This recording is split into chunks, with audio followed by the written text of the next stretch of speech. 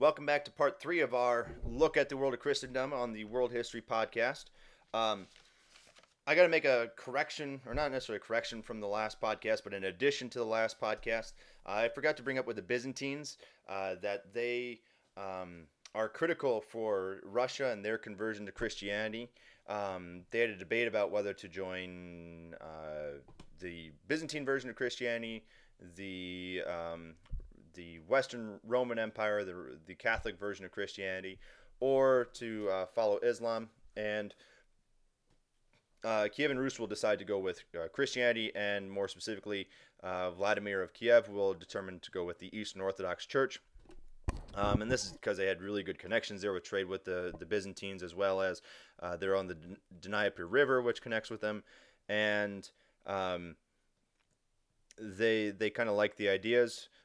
Vladimir, when he converts to it, will make it voluntary for everyone to adopt, and he will also adopt the Byzantine culture. That's why we call the what will eventually become the Russian Empire emperors czars.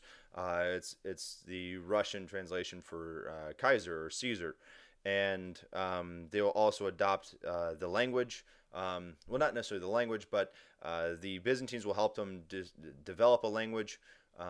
So you get the Cyrillic alphabet there. They'll help them with their architecture, and so we see a major connection there with the Russians, and that's why the Russians follow Eastern Orthodox Christianity, why they're not with the West on that. But now moving on from that, we're going to be taking a look at the Western world, and this one's I'm going to try to keep it as quick as I can, but there's a lot of information we're going to go into here. We got things like the Crusades, we got things like the Holy Roman Empire. And so we're gonna see a lot of stuff going on here. So I'm gonna try to keep it short and sweet, but I apologize if this takes a while here. So political life back in the Western Europe.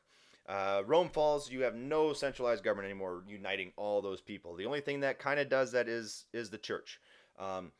And so everything reverts to kind of being very agricultural based. You don't have a lot of large urban cities or centers or anything like that. And the population in some of those cities, like Rome, goes from a million people at its peak around 100, 200 CE to only 10,000 people. Which it's interesting to think about what it would be like to live in that city then when it's only 10,000 people. And just all the empty houses and everything else that are there. And so what happens with the fall of the Romans is the barbarian tribes take over. So you get things like the Franks and the Burgundians and all those guys. The Visigoths, the Ostrogoths take over different regions. But they also want to look very Roman. They will do some things and decrees in Latin to show that connection. Their coins and on their coins and other things, they'll try to look like Roman empires. So we see a lot of that. We see them continuing their law codes, in that they don't want to see those disappear. They follow the European tradition that good laws make good government, and the greatest example of a strong barbarian leadership. An empire would be the Franks, especially under Charlemagne, where he creates a imperial bureaucracy. He standardizes the weights. He forces conversion to Christianity, and he will be crowned as the new emperor of the West by the Pope after he goes and saves the Pope. This will lay the foundation for the Holy Roman Empire.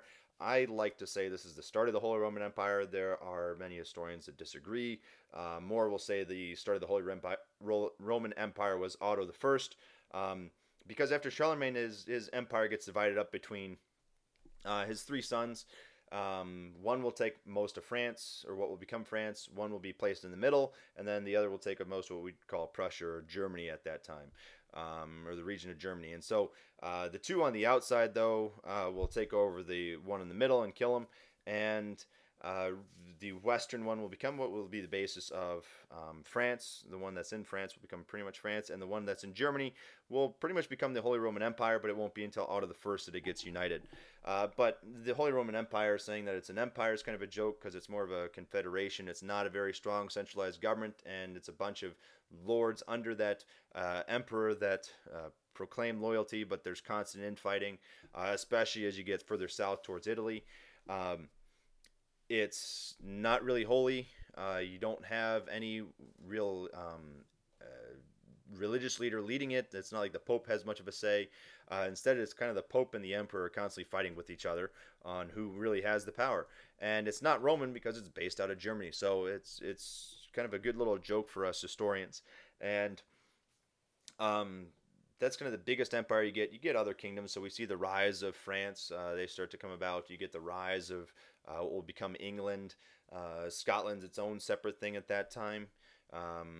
Ireland is part of England, so you see those. You see the rise. Well, Spain will slowly be making its reconquista to take over Spain or reconquer Spain from the Muslims. So we see that kind of stuff happening, but there's no kind of centralized unifying authority between everything other than the church. So what we call this society or this governmental structure that comes up is known as feudalism. And so you have a king or some type of monarch on top, and then they have lords who are known as their vassals, and anyone under them is a vassal. Or if you're loyal to that person that's above you, you're the vassal of them. And so you have lords that are his vassals that he gives land to control and really manage it. And then under the lords, you have lesser lords or you have knights, and then under the knights, you have peasants. Peasants do all the grunt work. They do the land. They do the specialized jobs and things like that, and in return they'll get protection for their services and goods that they provide for the knight, lord, or the king. This leads to a practice known as serfdom, where pretty much they're slaves, but they're not slaves. They had rights and things like that, and they don't have absolute freedom, though. Like, they can't get off their land. They have to stay on their land and keep working, and their sons and daughters have to stay on that land. So there's not a lot of freedom there. And this leads to a system known as the manor system or the manorial system. And so everything's kind of based in small towns, around small towns where you have a local lord or a local leader that is kind of your go-to person if that's running things and making sure things happen. And if something bad happens, like you got invaders coming in or you got a raid coming, you can go and hide there. There should be a little fort there to protect you. So we see everything really go to the small scale, and it's because of that shift of lack of over or protecting force over everything, or protecting a leader over it. So Christianity again fills that void of that lack of leadership there. They're going to be the main people that are educated. They're going to send out missionaries to the pagans, and they work on getting the leaders to then convert, because then the leaders can go in and chop off people's heads that are not following it. So we see them kind of taking those tactics, not necessarily the way that it was done back in the Roman Empire, but this is going to be kind of how we see Christianity progress here in Western Europe, as well as when we get to the Americas and other regions of the world, where it becomes you convert or you figure out which God is the true God pretty quickly. This is kind of similar to the spread of Buddhism, except Buddhism isn't as violent. But the top-down approach, going to the leaders and getting people under them to convert, does it. And they will, as they're going and spreading the faith, they will adopt or incorporate pagan traditions to it. So, like right now, just to make things controversial, we're going into the Christmas season. And, well, a lot of the practices that you have for Christianity come from pagan traditions. The putting up of lights and gold and stuff like that comes from a Roman practice of Saturnalia. The evergreen comes from a German tradition, I believe. And so you have these things going on that get incorporated and morphed into the Christian religion. Because it's the uniting force over everything, all these people are adopting it.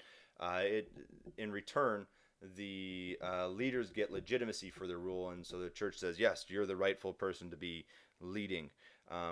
However, this will lead to a problem, especially in the Holy Roman Empire, and who gets to then appoint bishops, because the Pope will say, well, he's the one because, well, they're a religious position, whereas the emperors will say, well, we were put in this place by God because you guys have kind of said that, and these are also local administrators for us, and so I need them to be loyal to me.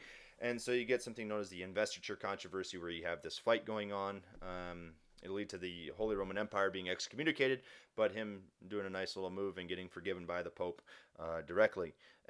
But it'll lead to the Pope's the only one that can appoint bishops. So that's kind of the basics there with church and society there. A lot of things revolve around it. A couple things, though, that I do want to mention that aren't necessarily in the book on that are one, in the West, we had the shift of the priests had to be celibate. That was part of that fight over in the Great Schism, so we have a major difference there. As well as, it might seem weird, but the church services and everything like that were done in Latin because that was the tradition. So it wasn't done in Frank or in the territory of the Franks in Frankish or anything like that, or what would be the basis for French. It's in Latin, and so as you get progressing and people know less and less Latin, less people know what's being said or being talked about in that stuff. And the Bibles aren't translated into anything other than Latin, so you have to be educated to be able to follow that stuff. There's one more thing I wanted to say. Shoot. Well, if I remember it all, I'll jump back to it. But moving on, in the West, we see a lot of change coming about, especially as we get later into the Middle Ages, because we see a lot of technology coming by, and we see invasions coming about. So the first invasion is from the north, from the Norsemen. The Viking invasions really shake things up.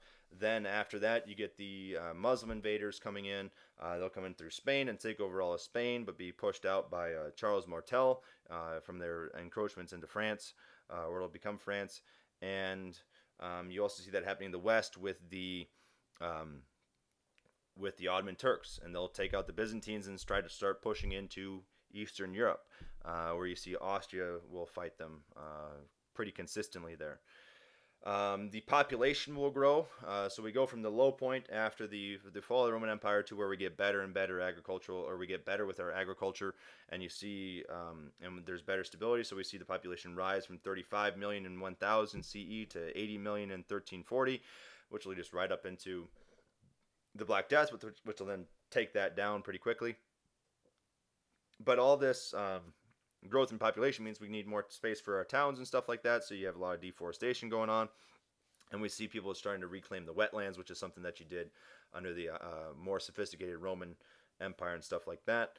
And we see two independent, well, not necessarily independent trade networks, but we see two kind of specifically European trade networks really influencing people here, or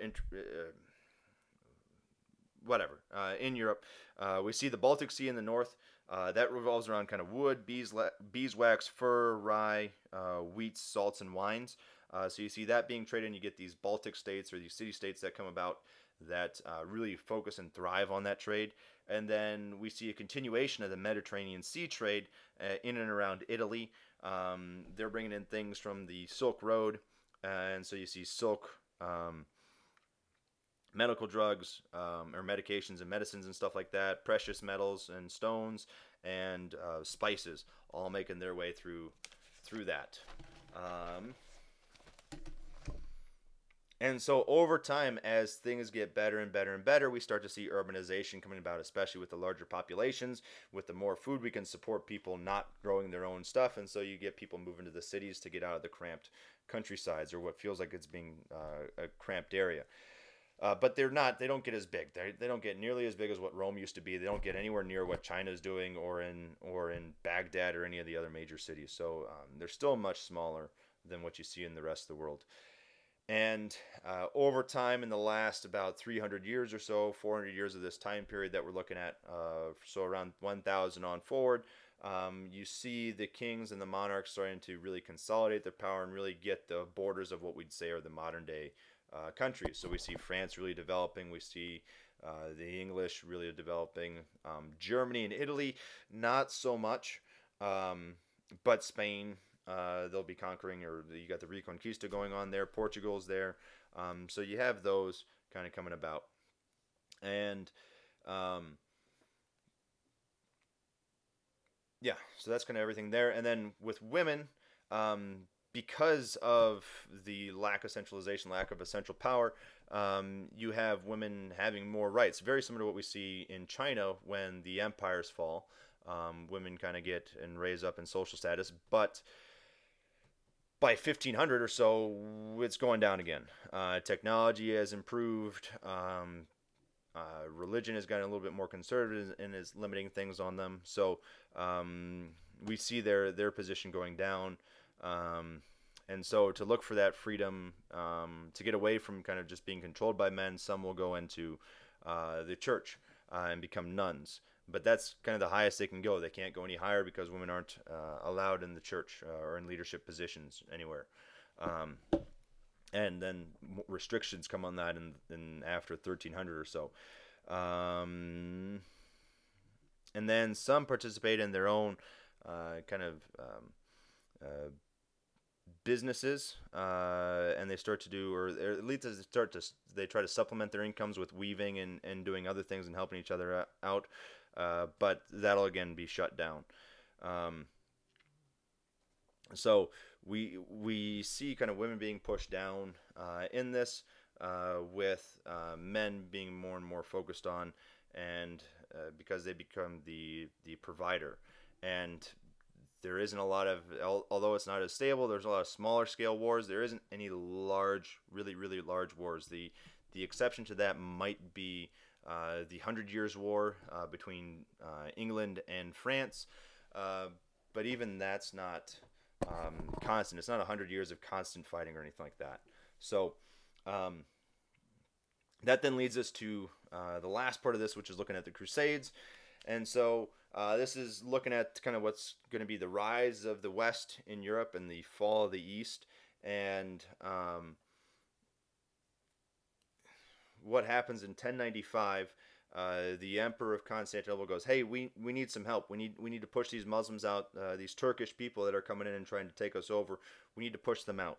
And so the Pope at the time goes, "Yeah, okay, we'll help you out," and he sends a decree. And so you have the First Crusade that happens in 1096. And in return for their service, the soldiers are going to be forgiven for their sins. Any debts they have will be halted, and they can't be sued for what they're going to go do.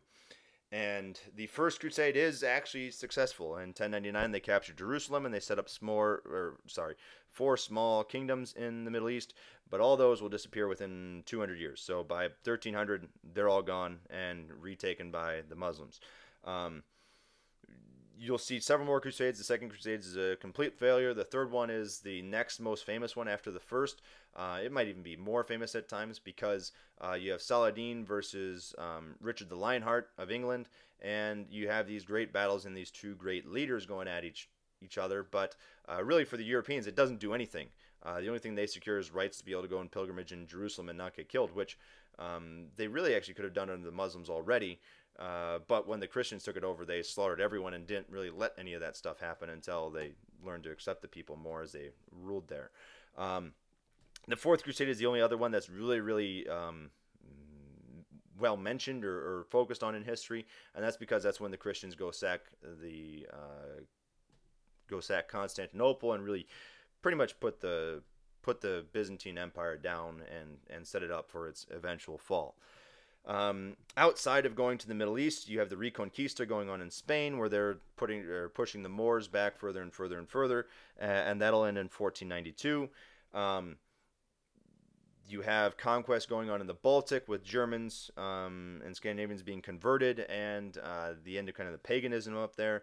And so all of this going to these regions, getting more Christians in Scandinavia and Germany and in kind of Eastern Europe, reconquering Spain, having successful conquest in the Middle East, strengthen Europe, or at least Western Europe. And the Pope gets a lot more power out of this because he was able to tell all these people what they could and couldn't do. And it brings in a lot of luxuries, and it gets the rich going like, oh, we really miss these things. We want to get more of the silk and spices and everything else. And they're also going to bring back treasure troves of learning materials and things from the academics over there. And so that comes back, and this is going to set us up for the Renaissance.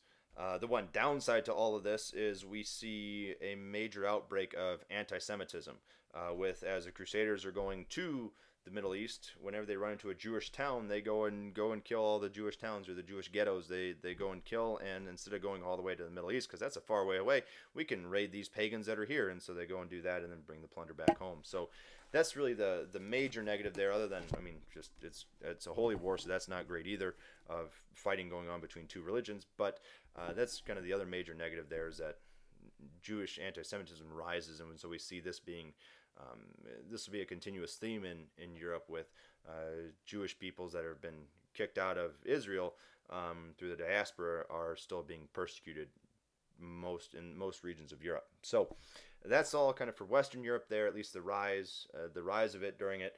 Last thing we're going to take a look at is the comparative perspective.